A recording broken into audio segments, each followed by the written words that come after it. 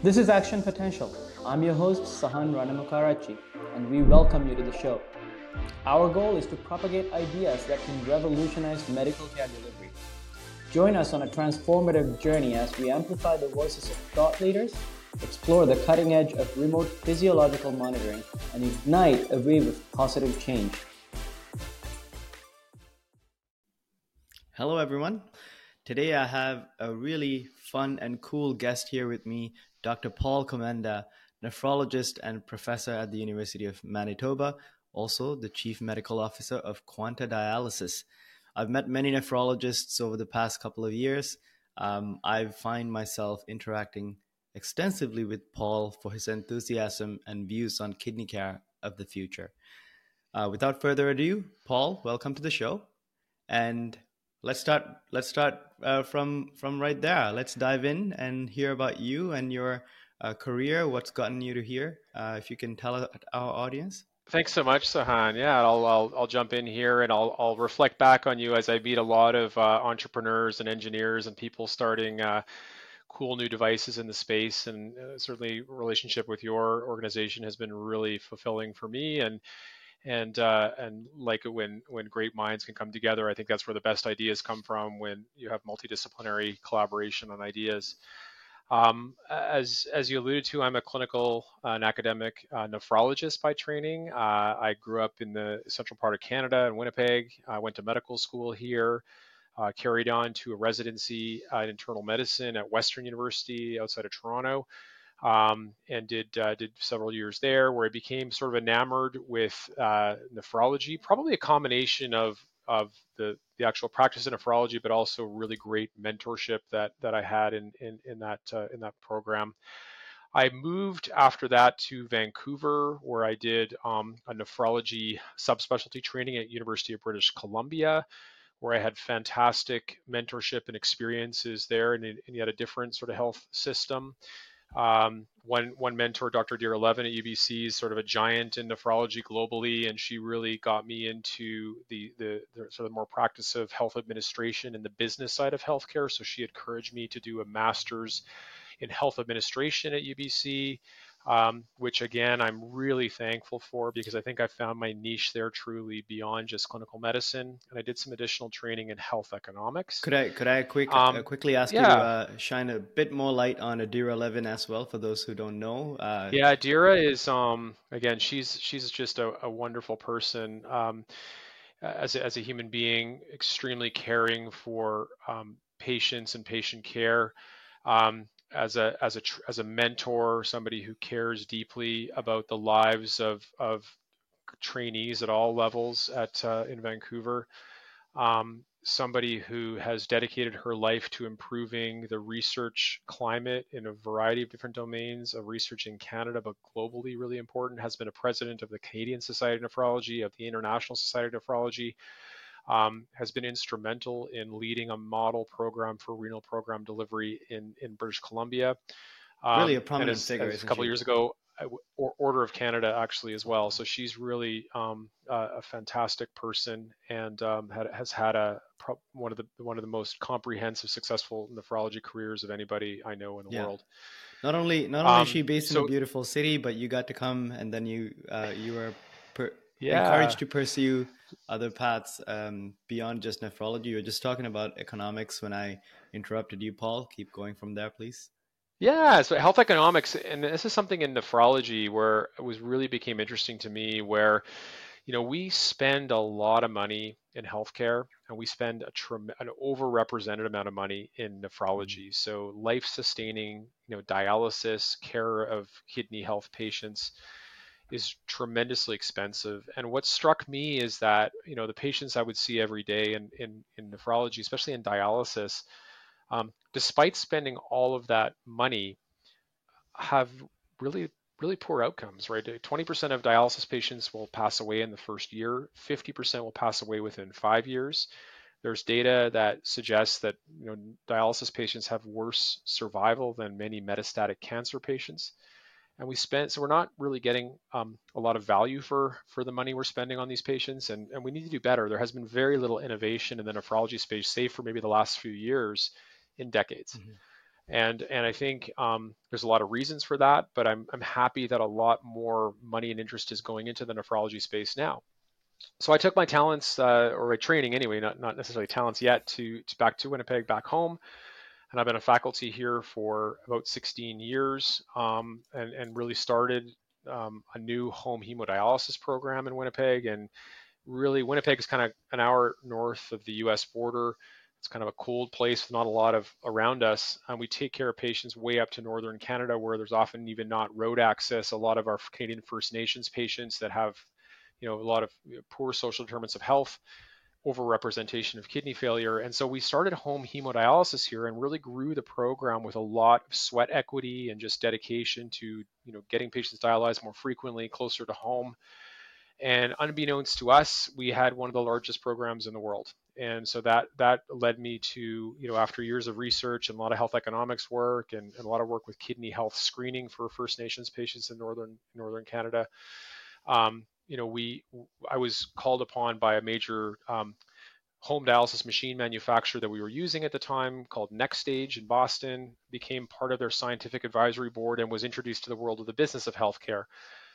Really enjoyed that, and worked with some fantastic innovators and entrepreneurs there. That company got bought out by one of the largest providers of dialysis in the world, very successful exit. And then I was recruited to kind of do it all over again at a company called Quanta out of the UK that was sort of earlier stage. They'd raised a Series B financing, and I became a consultant, then a 20% chief medical officer, and now most of my time is spent with them. I've seen that company through a Series C and a Series D fundraise, CE mark, FDA clearance for in-center dialysis, FDA clearance for ICU or CRRT, and we've just submitted our 510K for home dialysis approval within the US, which we expect hopefully in the next few months. And it's been a really interesting ride, and I've learned a ton along the way with the team at Quanta. Wow, Paul, that's quite an impressive journey, going from where you started to where you ended up. And I think you're still taking a lot of your time to do all of those things that you mentioned. Like, you're very much embedded still in clinical practice, clinical research, device development, speaking with the regulators around what needs to be true for them to see that the devices are safe and efficacious for patients to use. I want to go back. There's a lot to kind of dive into there. I want to go back to one of the things you mentioned around your home hemodialysis program, Paul. And you spoke about accessing and providing really high quality care to people who are in rural areas. Yep. How was that received at the beginning compared to now? And what were some of the key considerations key learnings, let's say, that you had to implement to make sure that program is quite successful? Because clearly people are sorting you out on home dialysis, particularly for a reason, given your success. So would you mind educating us a little bit there? Hemodialysis is something that has classically been done in the hospital or in a clinic, highly regulated environment. We're accessing the blood. We're running large volumes of blood through a machine with all kinds of complex engineering within it. It's not a safe process, right? People don't understand that it's not a safe process. It can be unsafe, and it can be something that requires large cannulas to go into fistulas or lines. It's high infection rates very often. We're removing, the body probably has 4 or 5 liters of blood. We're trying to remove often, a liter an hour of fluid off somebody. We're cleaning the blood. We're restoring chemistry to the blood. There's a lot of things that can go wrong, right? And now we're saying to people, well, you should do this at home. You're already going through the loss as a patient. I'm losing my autonomy. I don't feel that great. I am having to go on life-sustaining therapy, life support for my kidneys. Mortality rates are high. And now this doctor's telling me I should do it at home. You're crazy, right? And that's the reaction I get sometimes from patients, from nurses, from other nephrologists. The way we do in-center dialysis is really not fantastic. Like to replace a complex organ that works 24 hours a day, that was built for us with this machine, and then we're going to do it. Typically, most patients do 4 hours, 3 times per week. It is woefully insufficient. Let's not forget that we have 2 of them, just because we have of 2 the of them, and we're trying to do this artificial kidney, and so really, like the lousy outcomes we see in dialysis patients is partially the way we do dialysis. So often in dialysis, you're doing Monday, Wednesday, Friday, or Tuesday, Thursday, Saturday, meaning there's a 2-day gap over the weekend. You're not getting dialysis. And during that gap on Monday morning, we report a 2.5-fold increase in death. We report an 8-fold increase in emergency room utilization for things like patients are short of breath, patients have high potassium. There's all kinds of reasons why during that 2-day gap we see high mortality, high sort of utilization of departments, and ICU resources and so on. So that's something where if you look at a home hemodialysis patient that can do it and do it overnight or do it 5 days a week, becomes more physiologic. You remove fluid more smoothly.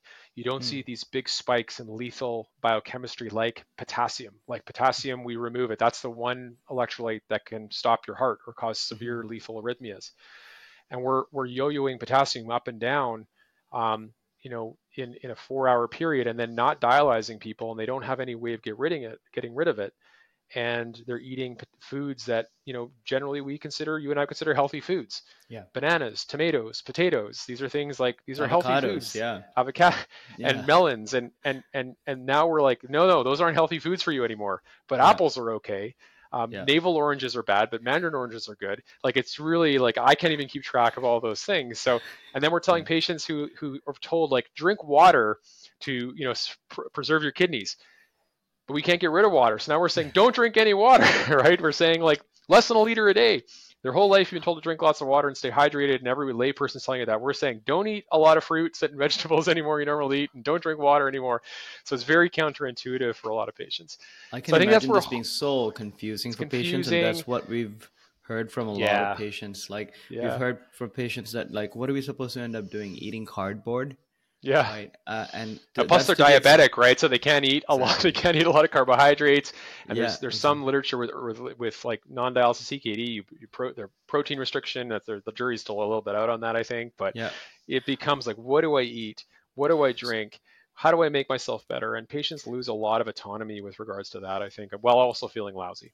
Yeah. So Paul, you're saying by going into the home setting, you give patients a lot more ownership of when they want to dialyze, how frequently they can dialyze, not rely on an in-center environment where they have a set schedule, but rather figure out how you could mimic as closely as possible how your kidneys would work. You can't really do that to that extent, but at least you can figure out what's right for you.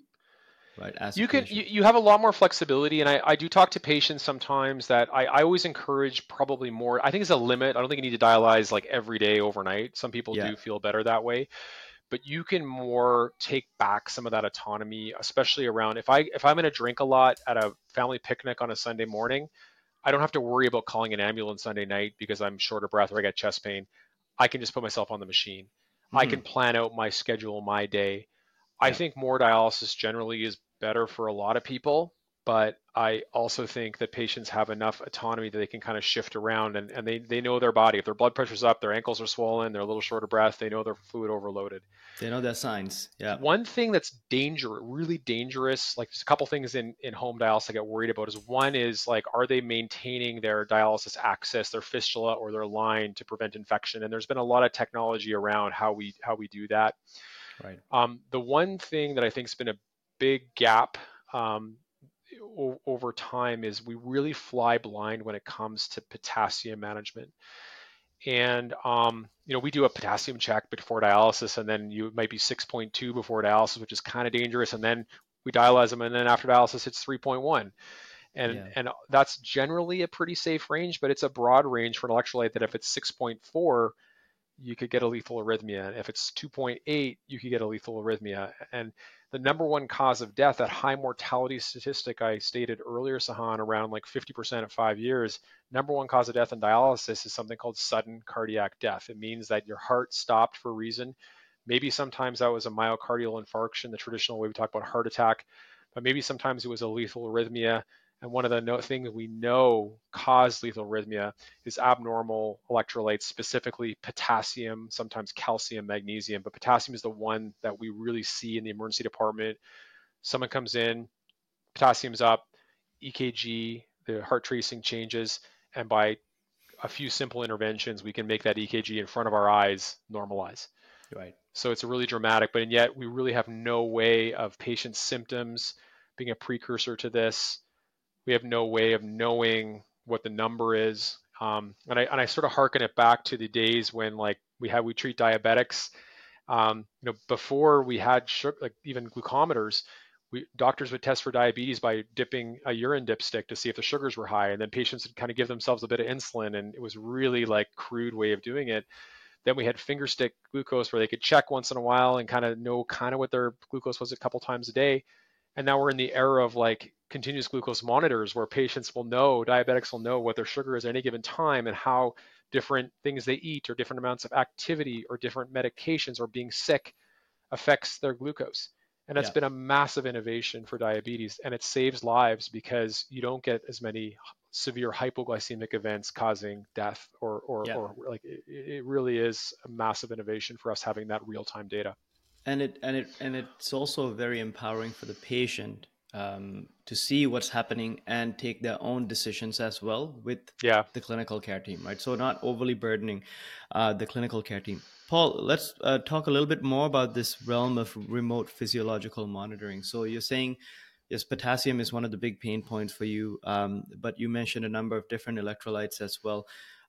If you think about where remote physiological monitoring is now to support a lot of your home hemodialysis programs compared to where you'd like it to be, let's say in 10 years time, Yeah. how do you see that difference? Yeah, I think we're kind of at the infancy now of like this concept of digital health, right? It's a really emerging field, and there's lots of people interested in it. The crude way, like I think, let's take for example just chronic kidney disease. We have a pretty good sense of a few parameters like age and sex and GFR, percentage of kidney function, and amount of protein in your urine. We can plug into the kidney failure risk equation. We can tell you a pretty good sense of like, are you going to start dialysis in the next year or 2 years or 5 years? And it gives patients a bit of like sense of, you know, control over roughly what their risk is. And then we can align our care pathways with like how often we see you, what medications you go on, whether you receive multidisciplinary care or not based on some of those crude risks. But that gets us to about an 80 to 85% certainty of a certain time horizon of when you're Mm-hmm. going to start dialysis.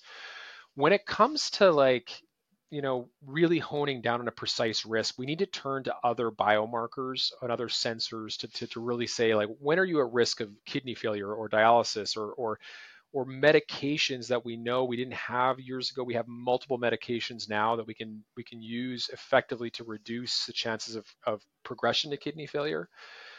But a lot of those medications also have effects, complex effects on biochemistry, on our physio, like on potassium specifically. So I think that right now, I would say monitoring CKD patients is a lot of it is around blood pressure, weight. We use sometimes a Fitbit or a Apple Watch like activity monitors. So if you're not moving, you're not well, we send like quizzes to patients on iPad apps saying, are you in pain? Are you short of breath? Do you have, is there chest pain? Is there something? Is your appetite off? That there's those things. I think CGM is great for diabetics, but it's not really going to predict if someone's going to go into the hospital with an event. And I think potassium is one now where we're seeing the emergence of technologies where we can actually do a CKM or continuous potassium monitoring. So I know if I ate, a couple bananas or I had a fresh bowl of, some type of, avocado or things like that, can I eat that? What does it do to my potassium level? What does that do to Mm-hmm. potassium level in the context? I just started, a new drug that may make potassium go higher. That interplay with how much volume I have on board and all, there's all kinds of factors where I think, giving patients that control over what they eat, how they treat it, how we intervene, I think will like in the short term save lives, but also give the clinician and the patient a lot more confidence in using some of these medications that delay progression. Mm-hmm. I see a role probably down the road where we're kind of like another thing that causes patients to kind of crash into emergency departments is volume. Like I ate a salty meal and I drank a little bit too much fluid and now my lungs are full of fluid and I short of breath and I'm scared and I have to take an ambulance to emergency. Maybe that means dialysis. Maybe that means admission to intensive care unit to diurese a patient.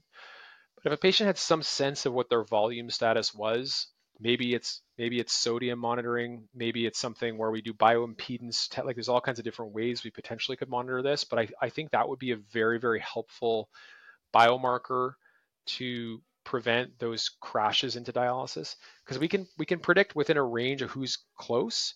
We don't want to start patients on dialysis too early. We want to use these medications that delay dialysis, but there are just factors in a patient's life, how much fluid I drink, how much salt I drink, how much potassium I eat, that Right. that they don't feel the symptoms, and that's what causes the bad outcomes, the crashes, the symptoms Right. that are too late. So When you that's where I mentioned see things sodium, one of going. the Yeah, one thing that I just popped into my head is there are lots of salt alternatives, yeah, right, and those ones yeah. actually end up having more Potassium. potassium instead of sodium, Yeah, just because. Mrs. Dash and things like that. And yeah, it's Exactly. that's the thing, is like there's no shortcutting here, right? It's, and that's Because the at other the thing end of with. the day, the four things that you did mention, Paul, as key biomarkers, if I'm not mistaken: potassium, sodium, magnesium, calcium, all electrolytes, right? Yeah, yeah. And so much of our body's physiology is really centered around electrolyte management, fluid management, and they feed off of that. Yeah, the title of the podcast here is Action Potential, right? And then people don't recognize, like, if you do think back to if you took university, physiology or chemistry, all those sodium, potassium, phosphate, mitochondrial, electrical potentials that are all over our body. That's what makes us function. And we Exactly. have a very narrow window where those things work or they don't work, and Yeah. especially in vital organs like the heart, where the electricity of the heart keeps our whole body perfused. And if our potassium is out of whack a little bit and our kidneys aren't working that regulate that, it's lethal, right? So Yeah. just fundamentals here, if we can keep those things in normal range, or patients know when they're going out of whack, that's a massive innovation for this vulnerable patient population. Is a big part of your job, Paul, as a clinician, education and building trust? Huge. Yeah. Yeah. You mentioned earlier, like convincing people on this unsafe perceived procedure to go home on dialysis. Um, I, I always say there's very few things in life that are cheaper and better. And if they're cheaper and better, you should probably go for it. Well, we know in home hemodialysis, if we can like not pay for rides, we cannot build bricks and mortar dialysis units. We don't have to pay skilled providers that we don't even have enough of anyways. Like we wish we could invent a bunch of new nurses. We just don't have that with an aging population. Um, you know, and we can give people a machine at home and they can do it on their own and actually have a better quality of life and better outcomes at less cost because they're doing it more often. It's a win. But how do you convince people that it's safe?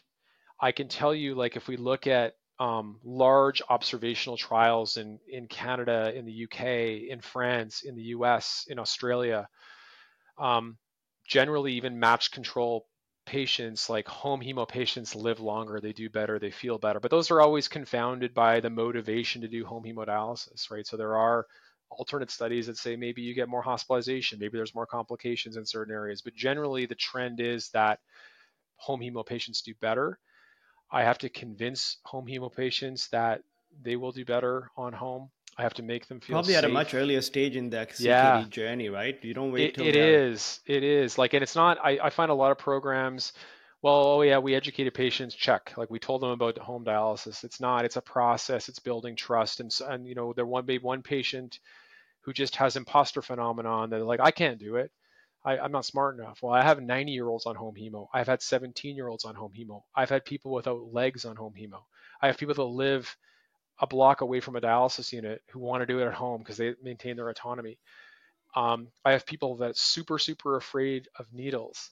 Mm. People that they think they don't have Simple space stuff for like supplies. that. So If it's we don't stuff think like that, about, and yeah. working through on an individual level over time, what will make you feel safe at home?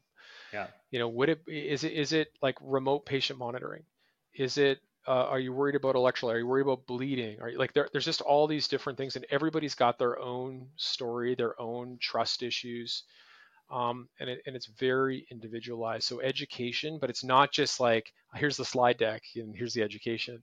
It's very individualized, and it's almost in a sense sales, but it's an empowering sales. And Yeah, I've almost exactly. like that, unless you're really cognitively impaired or I've even had blind people do PD. We Hmm. have a very famous story here in Manitoba where a blind patient did PD for several years successfully. Wow. But that's technology because the cycler talks to them, and there's a really cool stuff that people are amazing, and my job is to teach and inspire, and at the end of the day, respect their wishes. But I Yeah. find there's a lot of heterogeneity on how far you can push your patients to do things that they didn't think was possible. Yeah, I have exactly. very few people Sometimes taking wish. themselves off home dialysis at Yeah, the end of the day. yeah. Yeah, And sometimes wishes, I mean, wishes need to be also informed by clear science and, yeah. options that are available to them. Kudos to you, Paul. That's amazing to hear a lot of the work that you're doing. If you can think of, what are some of the key things that you're really looking forward to in the field of nephrology now? There's so many things happening, like you said. So many great things, and I think the last few years I've been so excited about some of the pharmacologic interventions that we have, especially specifically for diabetic kidney disease. um, we put people on a drug called ACE inhibitors or ARBs, and they promote high potassium. You can't use them in everybody. These are They can cause. guideline directed medications, by the way, right? Yeah, yeah. And that for many, many years, that was the only thing we could do for people. Now we've got like 4 agents that probably work in combination independently to reduce the risk of kidney failure progression. And diabetes and high blood pressure are the number one and two causes of like progressive CKD for sure. So it makes more sense to screen people early on for CKD now, probably universal screening for CKD. There's a good argument for that with the number of interventions we have now available. Um, the other thing I'm excited about is in the field of glomerulonephritis or autoimmune conditions. There's a lot of new targeted therapies like biologics Mm. and things like that are going to really revolutionize more personalized medicine when it comes to CKD. I think there's a lot of work with using big data to find who's got CKD and ensuring they're on the right early stage preventative medications. But also a lot of point of care testing work that we can be doing in terms of find like doing screening for. We do work in our world here in remote First Nations screening where they don't have a good access to primary care screening. And then I think the monitoring of patients is going to be very, very important as they transition from late stage CKD, where things like volume and potassium and things are so critical. Being able to really have good real time data to intervene early, influence patients' diets, influence medications they're taking at home on their own, similar to what we did with glucose years ago. We can do that now in this world. I'm really passionate about that, not only in late stage CKD, but also in dialysis. Like the fact the one electrolyte that can kill you, we check once a month. Like we should be able to do that all the time. I Right. think that's really, really exciting. And then I think there's a lot of things within the policy framework that we need to do to better serve this population in terms of funding new devices, funding drugs, incentivizing transplant and home dialysis over maybe things that if patients have a choice they should be preferentially doing home therapies, um, and a lot of the devices and monitoring that go along with that. So those are some very, very exciting things that are happening. It seems slow Yeah. always, especially coming out of the pandemic and some of the economic ups and downs. But I have seen a lot of money on the system side, on the devices side, on the pharmacologic side go into CKD, where I think for 20 years or so we had very little innovation. And that's really exciting for Yeah. a disease that probably affects, if you look at most studies, 10 to 15% of the general population. And Across the as our world. Yeah. across the world, and as we get older, Yeah. it's just going to become more and more prevalent because people are outliving their kidneys. Exactly. Well, Paul, we can keep talking forever on these topics. As you said, we're just getting started on what's really exciting. Yeah. But maybe we leave that for version 2 of our podcast or a second episode with you. Thank you very much for joining us. It was great to hear about your journey.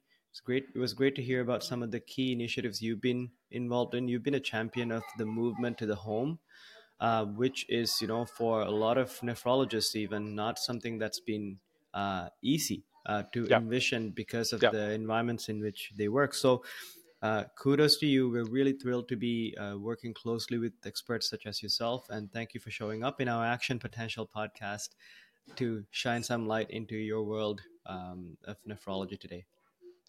Thanks so much, San. It's always a pleasure to talk to you. And again, we could talk for a long, long time on this stuff. But yeah, best of luck with all the stuff we're doing together, and let's continue to change the world with better CKD care.